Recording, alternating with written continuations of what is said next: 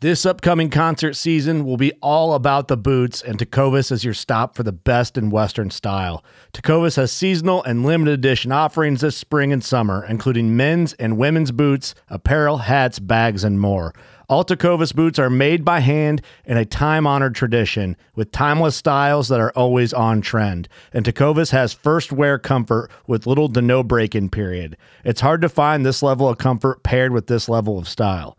Stop by your local Tecovas store, have a complimentary drink or two, that's WCB style, and shop new styles. The smell of fresh leather and friendly staff are at your service. Many stores even have leather custom branding to make your boots truly personalized. And with regular live music and events, there's no in-store experience like it.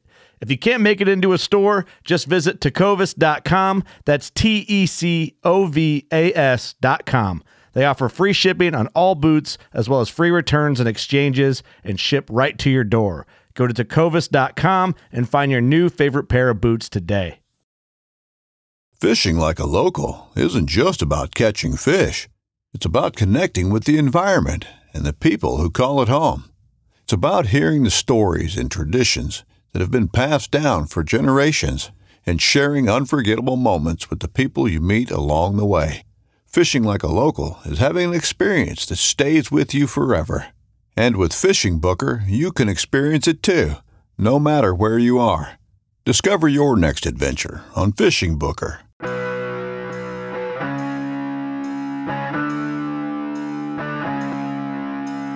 The Pope and Young Club wants to welcome you as we rally together to ensure our bow hunting opportunities for today and tomorrow.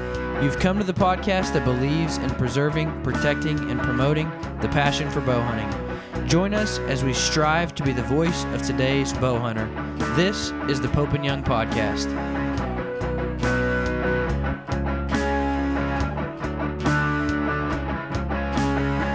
All right, guys, welcome to the Pope and Young Podcast, episode 62. And me and Jason finally decided to change things up. He said, why don't you do the intro?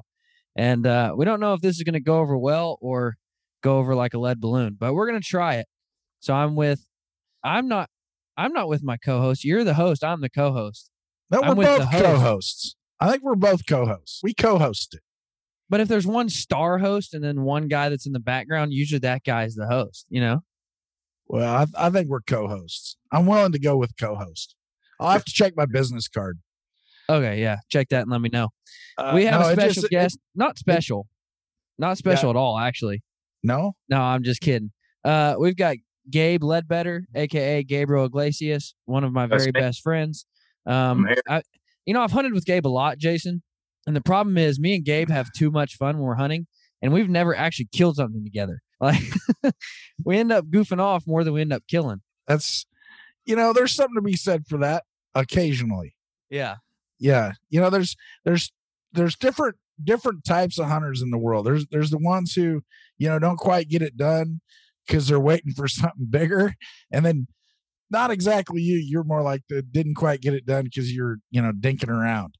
Now, listen, though, I did shoot my first deer with Gabe with a recurve, and it was in full velvet. This deer comes in, and I get ready to shoot, man. I get my bow ready, and Gabe's like, dude, there's bigger ones out here. I'm like, I don't care. This guy's coming in. He's going to die. And so we did shoot my first deer with a recurve in full velvet, me and Gabe together. So that was fun. Yeah. That's a doe. It's not a velvet. That's just a doe. That's just a fur on her head. Totally different. Anyway. Well, hey, Gabe, welcome, man. Good to have you here. Hey, good to be here, guys. Looking forward to it. So give folks a little background about you. Yeah. So we're talking turkeys today. Is that what we're doing? We're talking bow hunting. Whatever. Bow hunt. Yeah. Okay. Well, that's what I like, man. If you put a bow in my hands, I'm happy. I spend a lot of time in the Midwest chasing anything I can. I outfit as well. Spend a lot of time doing that and just love the great outdoors, man. And spending time with family, friends. And it's just what life's all about, and I try to make the most of it. Nice. And then you just came off a turkey hunt. Just when was your last hunt? Yeah, about a week ago, out in the Colorado mountains and the Ragged Mountain Range in that area. And that's just kind of a whole nother ball game, when flatland guy, like Dylan, we're used to farm country and chasing turkeys through tree rows and everything else. And walking through wheat fields. Yeah. And then you get out there in the raggeds, man, you start chasing them Merriams. It's just kind of a whole nother world, but it's a good change, man. I highly recommend that. If you guys ever get a chance to go chase some turkeys out west, hey, they're not Easterns, that kind of reputation holds true. They're not as tough to hunt as Easterns can be. But when you're in that terrain, is he saying that in a serious way? I don't know. Well, the terrain, okay. What I'm saying is the terrain makes up for it. So, they have that reputation of not being as hard to hunt. But when you get out there in the mountains like that, man, it evens out. And it's like just a whole new thing, man. It's a good change and love it.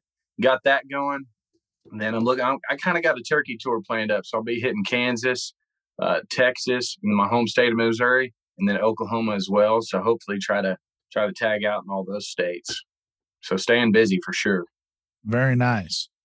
He's been trying to get me to go with him in Kansas. I'm like, dude, it's still just a bird. Like, see, all these turkey hunters are listening right now, and they're like, they're mad at me.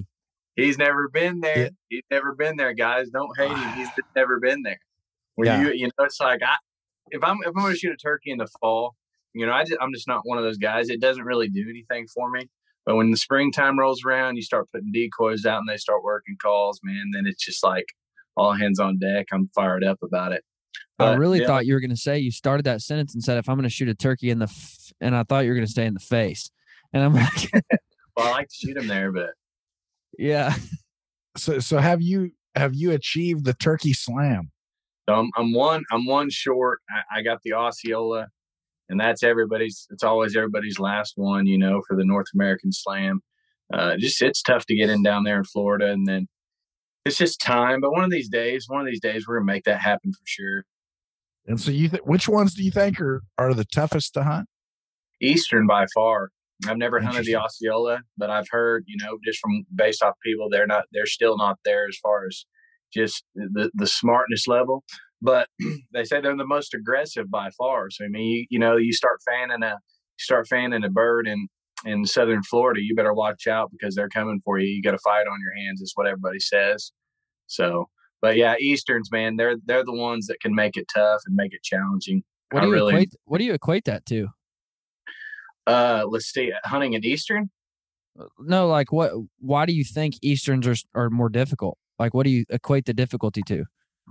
I don't know. I don't know why they're smarter. It's just that subspecies of turkey, they'll give you problems. It's so, and I think a lot of it's aggression too. Like a Rio. I don't think they're dumber necessarily. I just think they're more aggressive.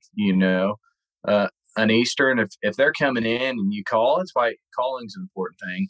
Because if you start calling when you got an Eastern coming, he's going to blow up and start fanning on you, and he might hang up, 200 yards out for an hour just strutting around in the field, and they'll really. You can launch an arrow at 200. You can send it. I would try it. So yeah, I've only hunted Easterns once, and it was a nice hunt.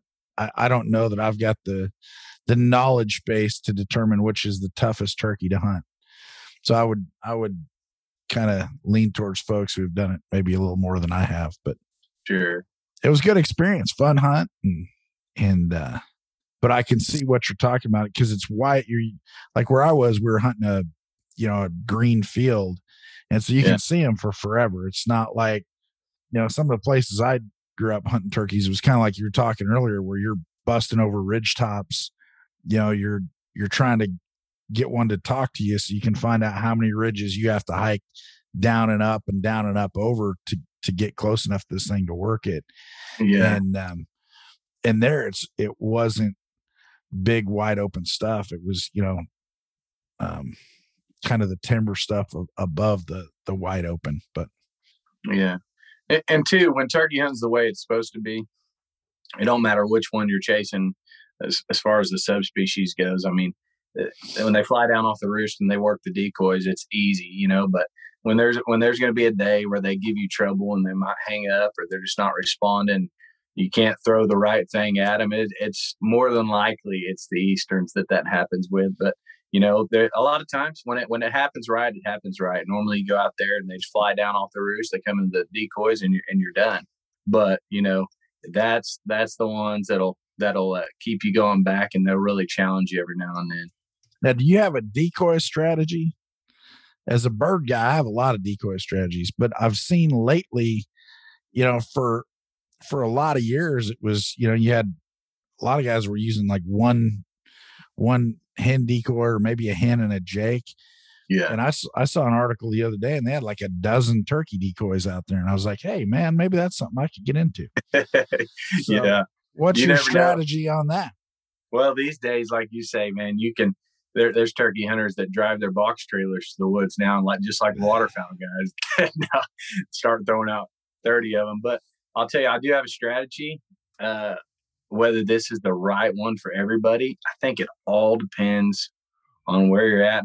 And my big thing when it comes to turkey hunt is I think scouting plays a huge role. Now, a lot of guys aren't serious enough about turkey hunting to actually put forth a scouting effort.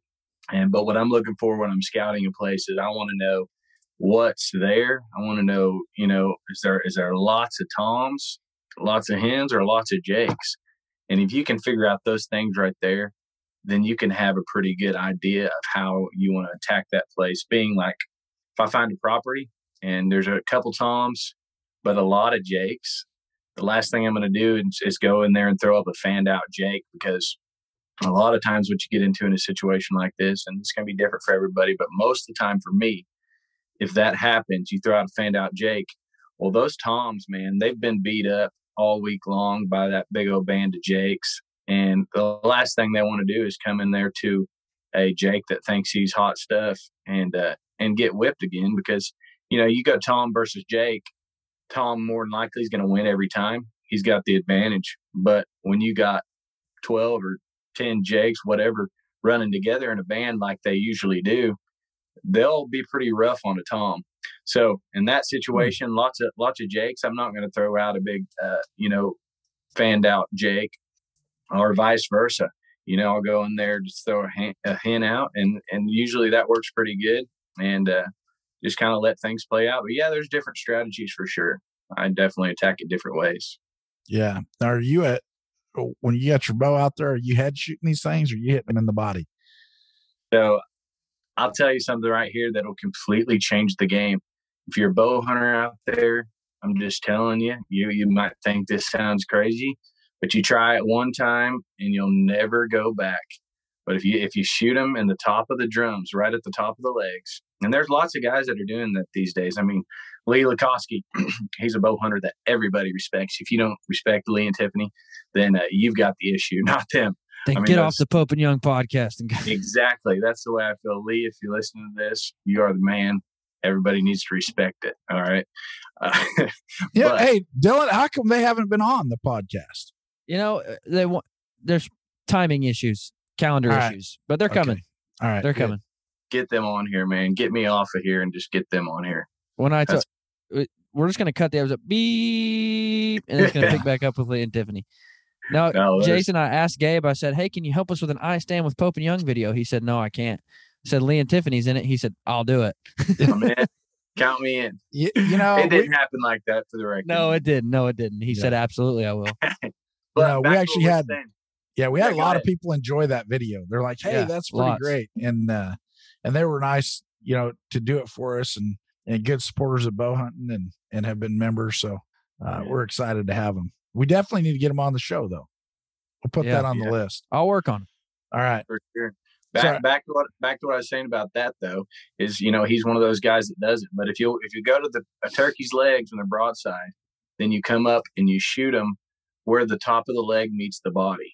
If you take their legs out, if a turkey can't run, they can't fly. And it works. You'll have great success as a bow hunter if you're bow hunting turkeys. But as you know, if you shot enough turkeys with a bow, you're going to lose a lot of turkeys, because most people shoot them. I mean, you're looking at their vitals ain't but that big. I mean, that's just the fact of the matter. They're not very big, and they can be a tough animal. I mean, that they can take a broadhead hit much better than a whitetail can. But if you'll take their legs out, they can't run, they can't fly. I mean, that's just it. If you hit them in the legs, right at the top where it meets the body. You'll never shoot a turkey another way besides that. I'm just telling you. What if I can't hit that though? Then you ain't hitting their vitals either. So you probably just need to pick up a bang stick. You know what I'm saying? There you go. You know what? That's why Benelli's still making shotguns. There you go. Not everybody can shoot a bow, Dylan. Yeah. That's true. Yeah. So not a head. Have you ever tried head shooting those things? I tried. Let me see here. I got some of these broadheads a while back, and I was going to try it with a recurve. I haven't got around to it yet, but I'm definitely, if you can see those for you that are watching by video. Oh yeah. I am going to attempt it one of these days. It's just I haven't got around to it yet. But yeah, to answer your question for sure. Yeah, it'd be interesting. Have you shot any of those? See how they fly? I have not. Those great big blades. You just wonder. You're like, I wonder if those things are just going to hydroplane out of. Yeah, they say if you do it with a compound, you got to turn it down as far as it'll go. Take all the poundage off of it, make it shoot super slow. But for you recurve guys, like Dylan, you got to get out there and try that, man. Because most people that do it, they do it with a recurve. Just for that issue right there, you don't have to worry about them taking off and flying on you. That's one more reason to have a recurve. Exactly. There you go, Jason. Yeah. I'm building my case. We should have a subtitle. It's the Pope and Young podcast. With every episode, we'll have one more reason you should have a recurve. Yeah. Or a trad. We won't even say recurve. We'll say a trad bow. They're pretty. Point one, pretty. There you go. Sure. Yeah. I've never looked at a compound and been like, man, that thing is just so pretty. It might look cool. It might look awesome. Now, Jason, you made that face. I've said that about the guy holding the compound. Yeah. I was just saying, I mean, mine's pretty. So I thought I just got a new string on it. And so I went down to the shop and I had a string put on. They had to tweak a couple of little things on it. And I thought, wow, I'm going to get like a, red and gray, twisted string. That'll be kind of unique. And I go to pick the thing up and there's like 12 bows with red strings. And I'm like, who knew I was that much of a trendsetter? But I think it had nothing to do with me. You hadn't even picked your bow up yet. And everybody was already following suit. And everybody was following. So they're like, holy cow, Jason Roussefield is shooting this. I got to shoot it. Yeah. So anyway, I thought that was pretty interesting. I thought it'd be really unique. And then literally a quarter of the bows in there had red on the string. So maybe I'm not the trendsetter I thought. Now, Gabe's not only a turkey hunter. He has a pretty cool story about his first elk. Gabe, tell us that story. And was it from where were you in the country on this particular hunt? Wyoming, Sundance, Wyoming to be exact. Right there in the corner. With 7J Outfitters, those guys are legendary. So that helped a lot. But it don't mean you're not going to have a tough hunt, man. And like Dylan said, it was one of those times, like, as a bow hunter, you got to get tested every now and then. And that was one of those times, we went for 9 days straight. I watched my brother 5 days earlier on a ranch. Keep in mind, like, the hunt was pretty tough at this point, because we was going on ranches that they didn't usually take bow hunters on. For instance, the ranch we ended up hunting, nobody had ever killed one. They were the bow. That was just where they would take rival hunters because it was just not really set up for a bow hunter, not super thick. But we got to the top of that mountain one day, and they'll split you up. You got two on one, so 2 hunters, 1 guide, and they'll put you about 50 or 60 yards apart. They'll try to pull that elk across you, and whoever he comes by gets the shot. So I watched my brother. It came right in on him, 40 yards. I was looking down the side of the elk. I watched the arrow just sail through the air and just 12 ringed him. And so my brother, he tagged out, shot that's like 330-inch bull, which is a really good bull with a bow. And in Wyoming, even, that's a good bull. So he goes on home, and I keep hunting. And he didn't even stick around? No, he didn't. He we had to get back for work and stuff and all that stuff. But yeah, I felt a little bit, abandoned there at that point. So it's just me and the guy. So just for clarification, you're hunting together. He gets the shot. Yes. You help him pack his elk out, probably uphill, and then he bails. Yes. Okay. Yeah. Now, is this Garrett? It's Garrett. It's Garrett. Yeah. now, Jason, you've got to know something about Garrett. Garrett's the kind of guy that'll go out and like he'll say, "I think I'm going to go hunting in the morning," and end up shooting a stinking 210-inch whitetail. Or I mean, just that kind of guy, like the kind of guy you hate to be friends with because he's like, "Man, I set 2 times this year and I shot a 190-inch deer," and you're like, "I hate you, dude." Yeah, but and he's just a killer. He doesn't just do it one year. Like he'll shoot a 190-inch deer, and then like you come back the next year and be in Kansas, you'll be like, all right, he can't do it again. He'll kill another 190-inch deer. It's like Dylan said, it's just like one of those things, man. You just got to shake your head. So, but no, he did, and he killed a monster bull. You know, he had to get back. I ended up staying extra days past what my hunt was supposed to be. So we was only scheduled to be there for that time frame. I added on extra days trying to get this done. Walked over 60 miles in 9 days, and we wrapped around all over that part of Wyoming and ended up 5 days later on that same mountain.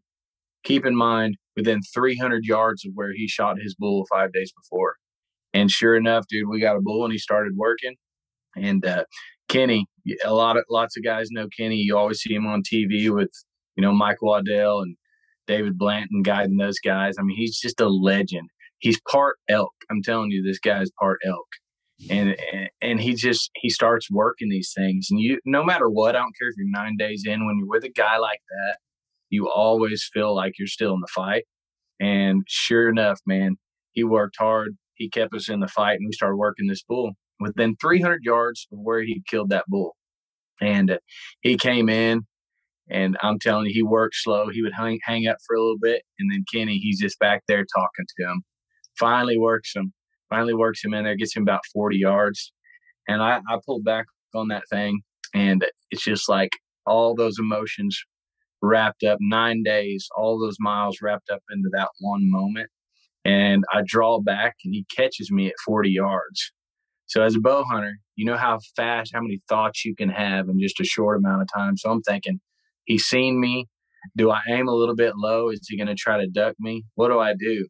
I just gathered my thoughts, and I just picked a small spot. And when I say I made a shot, I mean one of the best shots of my bow hunting career, because there was a lot riding on it. And sure enough, that arrow just right in the right pocket. And he runs off. And, you know, Kenny, he's back there 80 yards. He hears me shoot, and he starts calling just like any good guide would, just trying to calm that bull back down. And he does. I mean, that bull runs out there about 70 yards and starts wondering what this Kenny guy's up to back there again. And sure enough, he starts working that bull again. And that bull is thinking like, all right, I'm going to go back in there and check this out. All this time, man, he's losing steam. And sure enough, he just blacks out, falls over at 70 yards. And that right there, man, as a Midwestern guy who's hunted his whole life chasing whitetails and just loved the whole archery thing and bow hunting in general, that right there is probably the greatest moment in hunting for me, is to watch an elk that you've dreamed about your whole life taken and just fall at 70 yards. It was just like a combination of everything. And keep in mind, like, adrenaline, it's one thing, but then there's adrenaline. And like, I stayed calm, but after that shot, man, my knees started knocking. I literally looked like a spaghetti-o out there trying to walk around through the woods. I could not get my feet under me, but it's a special moment, man. Special moment. And every elk hunt after that, I match up to that hunt, man. You're just always chasing that first time, you know. Yeah. But now, which one of you was it? I thought it was your first bull. Might have been another one, or it might have been one of your brothers. Didn't one of them like go off of a cliff and die like down below, and like didn't something like that happen? So last year, Garrett, that same brother that is always killing everything, he probably shot a 350 or something. Well, it wasn't the biggest bull in the world, but man, we called that thing in, and he was, good grief, I want to say 4 steps directly above us. So we're on like, you know, like steep as a cow's face terrain. And he literally shooting straight up at 4 steps, and he slips an arrow through that thing. He drops off right beside us and just goes straight down. Yeah, that's what I remember. And we watched him pile up down there. and we just seen everything because we're looking straight down on top of him. We watch exactly where he was, and we get down there to where he's at, and we can't find him because it's just like you having to push through a wall. It's so thick. But that was an incredible hunt, man. So did the arrow literally go in like bottom side belly and come out like top side? Oh, dude, he did. I'm telling you, he reached up and touched that thing. I mean, it's just right there. It was just totally instinct at that point because he was just right, literally above you. It was just amazing. And I watched the whole thing. Yeah, man, hopefully the road was down below. Yeah, well, yeah. We found a sidetrack out of there, and we was just able to kind of parallel to the hill out of there, so it worked out. Yeah. That's one thing my dad taught me early. He says, you're better to hunt up from the road than down from the road. So didn't always work that way, but he tried. You're right on that for sure. Yeah. So chasing whitetails, turkeys, elk, what else is on your list? Man, that I haven't done yet. I'd love to do some free ranging aoudad in Texas. You know, me and Dylan, we like to go down there and shoot pigs and javelinas and whatever else moves down there.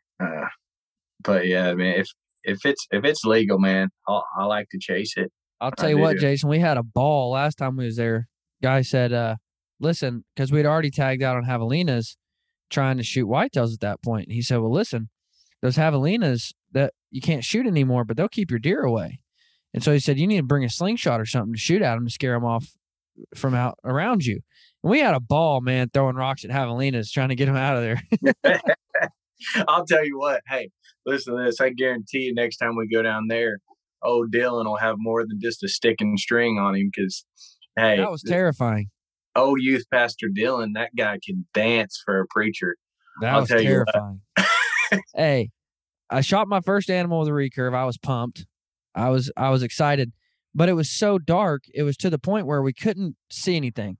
And I told you about that javelina and how we couldn't get to it. But I shoot this javelina, and we could hear it dying. Like, we know it died, but it runs into the thickest stuff you've ever seen. And so we're walking through, or I'm walking through, crawling through. Gabe's behind me with a phone, video me laughing his head off because I keep hearing this javelina just squall and squeal, and I'm getting, like, I can't see 3 feet in front of me. And I'm like, I'm going to come up on this stinking javelina and he's going to be ready for a fight.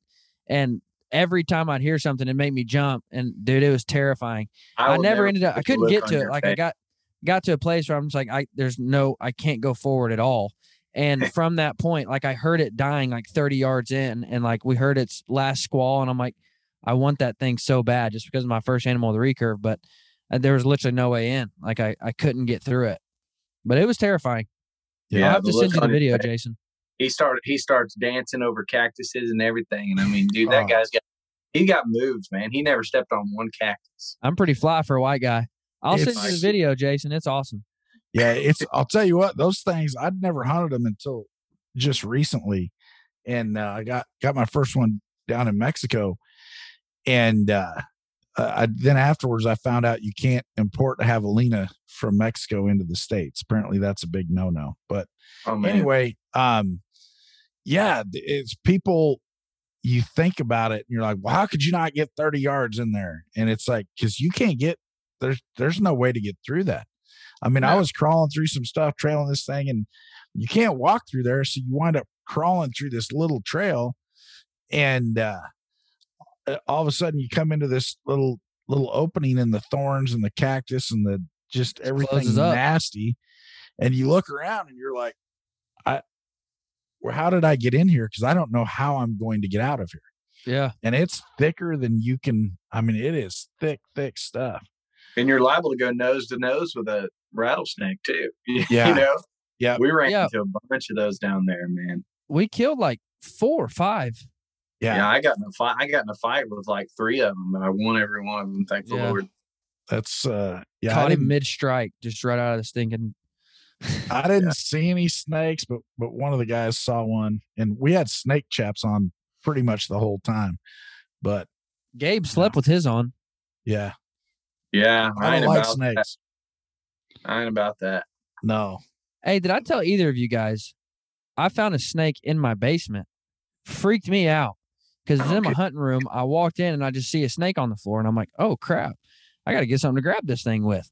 And I go back, and by the time I got back, it had crawled into my camo closet and up into my clothes that are full of, it's all camo.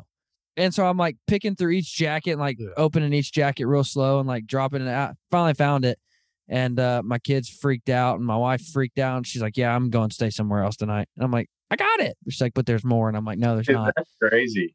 Yeah, it was insane. I don't know how it got in, but. Imagine being in the tree stand, reaching into your pocket, like to grab a grunt tube or something like that, and you get a hold of that. Yeah. No kidding. Those deer are gone because I'm jumping out the tree. Man, I do not like snakes. There's a lot of things I'm okay with, but man, I do not like snakes. If I see the snake, I'm fine.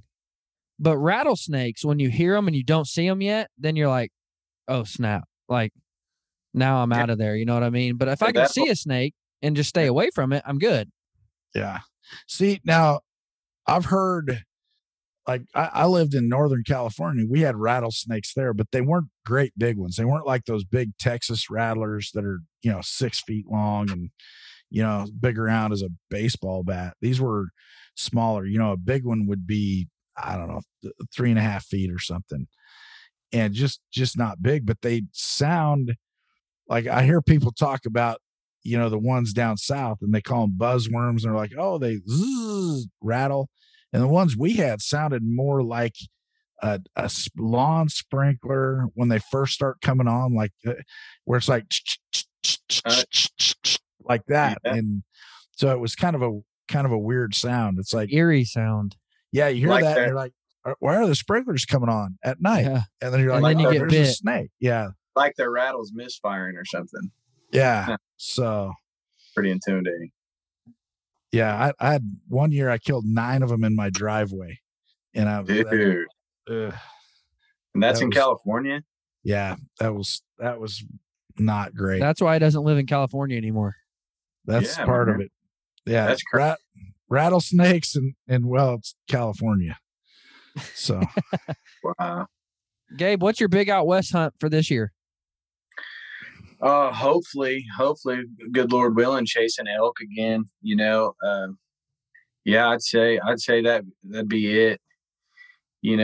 Bear. I was just out there, turkey hunting, and I kind of got fired up because Dylan's crazy about bears, so you'll like this story. I ain't got to tell you this yet, but we're driving around on this ranch, and I look over and this is just like a week and a half ago, and I'm talking a monster bear. And even the guys that are out there, they guide full time. They're like, dude, that's like a 450, 500 pound bear. And he's fresh out of hibernation. Like, he should not be that big. So that kind of got me fired up a little bit, so maybe one of these days, or maybe this season, chase some bears out there. Cause that, why didn't you buy your tag online and then go stink and chase them? Yeah, good question, man. Is it season out there right now? Colorado doesn't have a spring season. Okay. Well, there you go. Okay. Yeah, dude, he I'm telling you though, he's just fresh out of hibernation. It's still pretty cold. So I'm telling you, he couldn't have been out very long. He didn't have time. I don't get it, but he was huge. So maybe he puts on another 100 pounds. I'll tell you what, that's been blowing my mind is Oklahoma with them bears. His brother hunts in Oklahoma for bears and kills giants right there in the Kiamichi Mountains in Oklahoma. I mean, tankers of bears, and does it every year. And I'm like, man, that's cool. Yeah, dude, that's slowly right there. That's slowly becoming like one of the little sweet spots for black bear. Yeah. Like, I mean, seriously, it's coming. And and you don't even got to go out west anymore, or to Canada. You don't even have to travel. You just got it right there, dude. And they got a honey hole. Put some birthday cake out. You can bait them there, so it's amazing. He goes to the donut shop and gets all their day olds, and he'll leave with trash bags full of donuts. He eats some on the way, but yeah. Oh, yeah, of course. Bears get the leftovers. I saw a picture that Bam posted, Bam Marshall, from Wishes for Warriors, posted a picture of his garage. And his garage, he had tarps laid out over his garage floor. And I'm talking piles and piles of wheat bread and donut cakes and Twinkies and Long Johns and piles and piles. And he's like, it said something about getting ready for bear season around the Marshall house, but it was funny. Yeah. See, they cut out baiting in hounds years ago for us. And so I never got to actually do that. I had some friends who used to bait them and run hounds both, but I never got to participate in those. I think there's so many different theories on that. I was listening to some guys talking to the bow shop the other day about baiting bears, and it's like, oh, you have to use this, and then you also have to do this because then it gets on their feet, and then the bear's tracking around, so then other bears know your bait's there. And there is a whole science and theories and philosophies on how to do that. Did you get you one of those? Did you get you one of those donut shops from Winsent yet? I have not done that yet. No, I need to do that. Oh, that's going to be awesome. So I need to, I probably need to pop that in my truck for a little bit. Yeah. Yeah. I like that deal that Dylan was doing up there where he killed his. What was they soaking those rags in, dude? Syrup, maple syrup. Yeah. I thought that was pretty genius there. They would just cut strips out of a towel and soak them in maple syrup, hang them from the tree. We would see bears walk up and literally just suck that whole thing off the tree and suck on it and spit it out. Like it was cool. Really? That's cool. Yeah, that's something else. I've just haven't had a chance to do that, but it's on the list. They would also what they would do is they would melt white chocolate and then mix corn with it. They would just mix big barrels of melted white chocolate and corn and then dump it out.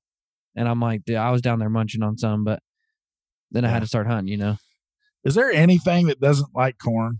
I mean, you name it, man. Turkeys, deer, ducks, geese, you name it, it eats corn. Dude, I seen a trail cam pic the other day of a coyote gnawing on a big old corn cob out in the cornfield. Really? Yeah, that kind of threw me for a loop, but I think coyotes will eat anything they can fit in their mouth. I think you're right. For sure. Yeah. So what's so if you had to pick one bucket list hunt, you go anywhere, hunt anything, what would it be? Ooh, is that for me or Dylan? That's for you, Gabe. Hey man, I'll take that. Oh man, that's a good one. I'm probably going to say like British Columbia moose hunt or something like that. I just feel like, there's this, that Africa is awesome, but, there's so many free range African animals now in Texas that so you don't really got to go there if you want to do something like that. But I'd say a moose is one of those things that I just got to do before the good Lord calls me home, This sounds markety, and forgive me if it does. But I think that if I could pick one hunt, Jason, it would be that Perrin's grizzly bear, black bear combo in Alaska. That thing is, and it's not just the hunt, it's the lodge, it's the people. It's, if you look at, and I was going to mention this just a minute ago, I've never had a real huge desire to hunt bears. It's just never been high on my list. And then having folks on the show that really enjoy it and really get into the bear hunting and kind of some of the different nuances and whatnot, it kind of all of a sudden starts creeping up your list. And you're like, you know what, that would be fun. And then you hear about hunts like that, where you're literally out there chasing brown bears with the bow, which, 5 years ago, man, I didn't want to be within bow range of a brown bear. Now, all of a sudden you talk to people that are out there doing it and you hear these stories, and man, it's on my list. And, there's a lot of great hunts out there, but that one plus that Rainy Pass Lodge is just, I don't know if there's anything else like it. And the folks, Steve and his wife are just, you talk about great people. They're just great people. Huge supporters of Pope. I have, since we've posted that hunt, just so everybody knows what we're talking about, that hunt, grizzly bear, black bear combo is going to be auctioned off on May 14th, live from the Baku Center. If you can't be there in attendance, it'll be online. But since I've posted that hunt, Jason, I have had 5 people reach out and say, I know Steve Perrin's, dude is as legit as they come. Yes. Like, he is the best of the best. He is not only a phenomenal guide, but he's just a great guy.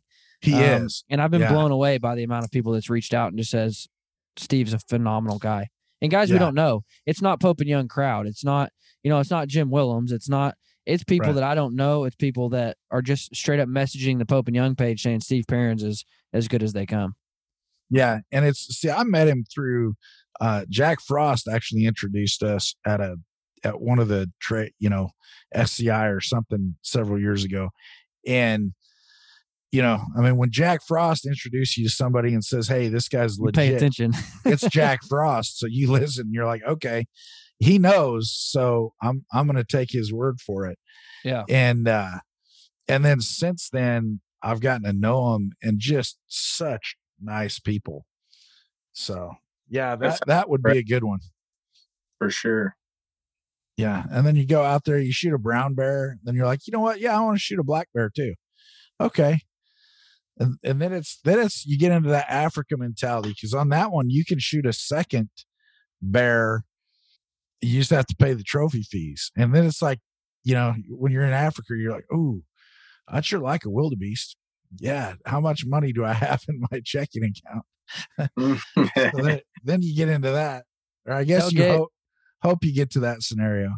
Tell Gabe the story about the zebra with your niece. Oh man, he'll get a kick out of that. So I only had one directive when I went to Africa: don't shoot a zebra. And I'm like, okay, because everybody equates them to a horse, and they're similar, but it's not the same. And so I get there, and from day one, my profession, my PH is like, oh, you need a zebra? I'm like, no, dude, I do not need a zebra. I'm a zebra free zone here. And so finally he kept working on me, and in all the chalets and the lodge, everywhere you go, they have these just awesome zebra rugs, and they just look so cool that you're like, you know what? I don't need to shoot a zebra, but I need to take one of them rugs home because they're pretty awesome. Then all of a sudden you start looking, and it's actually about the same price to shoot one and have the rug made as to just go buy the rug. So, so I was starting to cave in a little bit, and my guy just kept working on me. And finally he made me, he says, hey, and I was in Botswana, which, they have like chiefs. And I mean, it means something there to be a chief. Here, it's not a big deal, but there it is. And he says, I'll tell you what, if you shoot the zebra for the remainder of the trip, we will call you Your Royal Highness, Chief Jason. I'm like, you're like, hey, I'll take that action. You call me what? He says, Your Royal Highness, Chief Jason. I'm like, okay, just you or everybody? He says, everybody. And I'm like, where else in the world can I be Your Royal Highness other than in Botswana? So, anyway, so I made him a deal. I said, hey, you get me a hartebeest and I'll shoot a zebra. And so he came through on his end. I got to shoot the hartebeest. I got a zebra, and then everybody followed through, and I was Your Royal Highness for the rest of that week. It was pretty so now cool. I know if I want you to buy dinner, all I got to do is call you Your Royal Highness Chief Jason. Something like that. Yeah, I've got you guys are liable to get some serious looks if you're at a Mexican restaurant throwing around stuff like that. Oh yeah. Hey, what did your niece say though when she saw the picture? Oh, so my niece, and this is a few years ago, and so I'm showing her on my, so we're sitting down for Christmas. I was over there in November, and then it was Christmas or Thanksgiving or something, and so we're flipping through these pictures on an iPad, and she's like, "Did you shoot a zebra?" And I'm like, "Oh no," because that's the only thing I wasn't supposed to do. And I'm like, "Well, honey, yes." I said, I shot a zebra, but I only shot the bad zebra who was hurting the baby zebras. And she's like, well, okay. And then she goes over to my mom and she says, Grandma, Uncle Jason shot a zebra, but it's okay because he shot the bad zebra that was hurting the baby zebras. And so then you're the family hero. So it's all good. I don't know that I got hero status, but at least I wasn't the goat that day. Wow. So one time we was in Oklahoma hog hunting, me and Gabriel, and Gabe was sitting over hunting some pigs, and me and another guy were just out trying to spot and stalk, and we get into a whole group of little bit. I'm talking 4-ounce pigs, and they're running through there. And so me and my buddy are pow pow pow pow pow pow pow pow pow pow pow. I mean, hundreds of times. And so Gabe texts, he's like, "Man, sure wish I wasn't sitting here bored as all get out when you guys are over there shooting 1,000 pigs." And I'm like, well, I sent him back a picture of a pig this size, and I'm like, yeah, we're shooting them all. He ends up shooting a giant. But I shot this pig that weighed this big, and we skin it, and I was gonna put it on the grill whole. And I get home and I pull it out of that bag, and my daughter goes, "I thought you were pig hunting. You shot a bunny?" And I'm like, "Well, it's the exact same size." Yeah. But so that's my kid.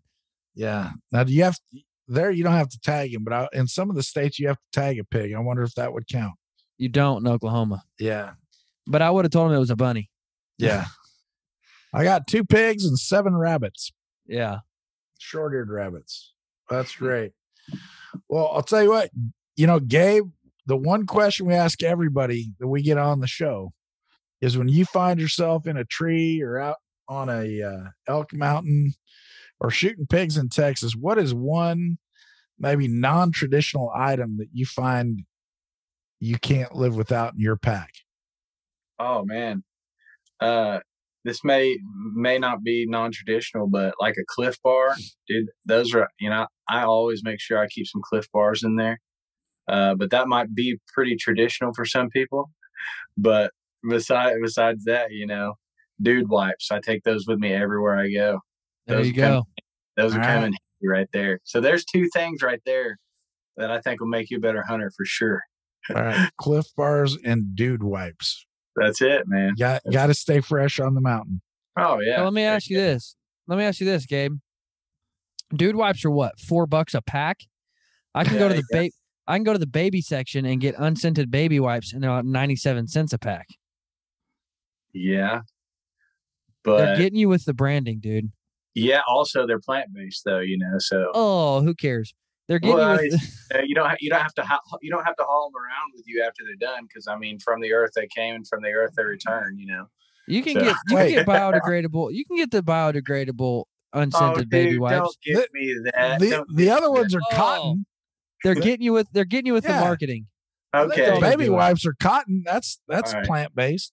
So Johnson wipes in your backpack in Cliff Bars, and you're good to go. One time I was doing a podcast with the president and CEO of ScentLock, and we were talking about money-saving tips when hunting. And I said, well, dude, listen, I've done away with branded, scent killer deodorant or non-scented deodorant. I run to the deodorant section, look at the bottom, there's Mitchum or whatever it's called, and unscented, and it's like 98 cents. And he's like, he looks at me, he's like, kind of just shakes his head. And I'm like, what? He's like, we sell unscented deodorant. And I'm like, oh, you guys got to check out ScentLock's unscented deodorant. It's the best. Right, it's the best $7 you'll ever spend. Yeah. For sure. Yeah. For sure. That nose jammer. It smells just like my truck. That's what I'm talking about. Gabe's the one that got me hooked on it. You're welcome, Jason. Gabe got me hooked on it. Yeah. I've got like 74 cans right now on my shelf back here from like when I got on clearance after hunting season's over at Walmart. You just go and you get them for like 49 cents, and I just pile up on that stuff. Nice. I spray it on it. I spray on everything, man. The first time I was hunting with Gabe, and Gabe is known for killing big whitetails, and I'm like, the first time I'm going out hunting with him, we get to the blind, and he starts spraying this vanilla crap everywhere. I'm like, dude, what are you doing?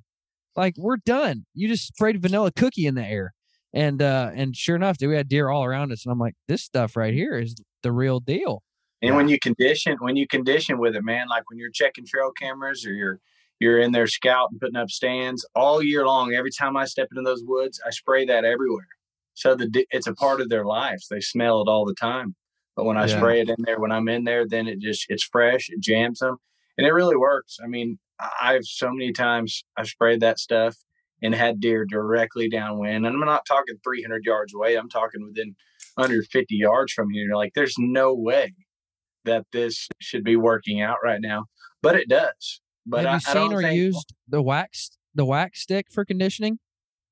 No, but It's a wax stick, and so you rub it on the trees, and since it's a wax, it's like a slow release. Sticks along. So, Okay. so it lasts for like 2.5 weeks before it is, evaporated and gone. And so I've started using the wax sticks. And I think that's the most important part of the whole thing, because if you go on public ground somewhere and you're like, oh, I'm going to use nose jammer, and you just throw that up in the air, there's a good chance like deer might find that very odd. But if they smell that all year long on your hunting property, I mean, then it becomes a part of their life. And I think actually they like it. I really do. I like it. I do. I'm with you. I'm like, of all the stuff that I have sprayed on my boots over the years, that is by far the best smelling. And I use it like that stuff. I use it like that bod spray, man. I spray it under my shirt. It's just all over. It's a little sticky though. Like because I sprayed it on my clothes, and then I'm like, oh, it's too sticky for that. Just don't spray it when you're hungry in the tree stand. Then you're like, I'll spray it on my neck. I'll spray it on my neck and then like stick my grunt tube to it. That way I don't have to, it'll actually hold things for me. No, I don't recommend that. All right, we'll add that to our tips and tricks page. I really thought that was going a different direction with like trying to get your wife to kiss on you or something. Yeah. That's what's bad. Somebody's going to try that though. Just don't do it. I don't recommend. You never know. Hey, what works for one might work for another. There you go. Well, Gabe, hey man, great to meet you. Thanks for being on the show. Pleasure to hear about your recent turkey success and your adventures out there. And it's just great to talk to you, man. We appreciate you being here. Yeah, it's an honor, guys, and thank you guys for all you do at Pope and Young, man. As a bow hunter, it's an honor to be here. Honor to be on the show. Like we say in that video, I stand with Pope and Young. So anybody out there listening to this, I support them. They do so much for our sport. And if you call yourself a bow hunter, we need to get out there and support this team, because you guys are the ones that are fighting for us firsthand, So as a bow hunter, I owe a lot to you. And so does every other bow hunter out there. So thank you guys. It's not to be on here with you. I appreciate it. Appreciate that, man. We'll keep battling. I think we should applaud him or something. Like for I know. Spiel. That was pretty good. Yeah, go ahead. It was going good right up until he clapped for himself. Oh, man. So, no. Hey, Gabe, thanks for that, man. We're working hard for bow hunters all across North America. And it's nice when people recognize that. So thank you for mentioning. Absolutely, guys. I mean it too. Yeah. Go get them. Stay after it. All right. Have a good one. Yeah, you too.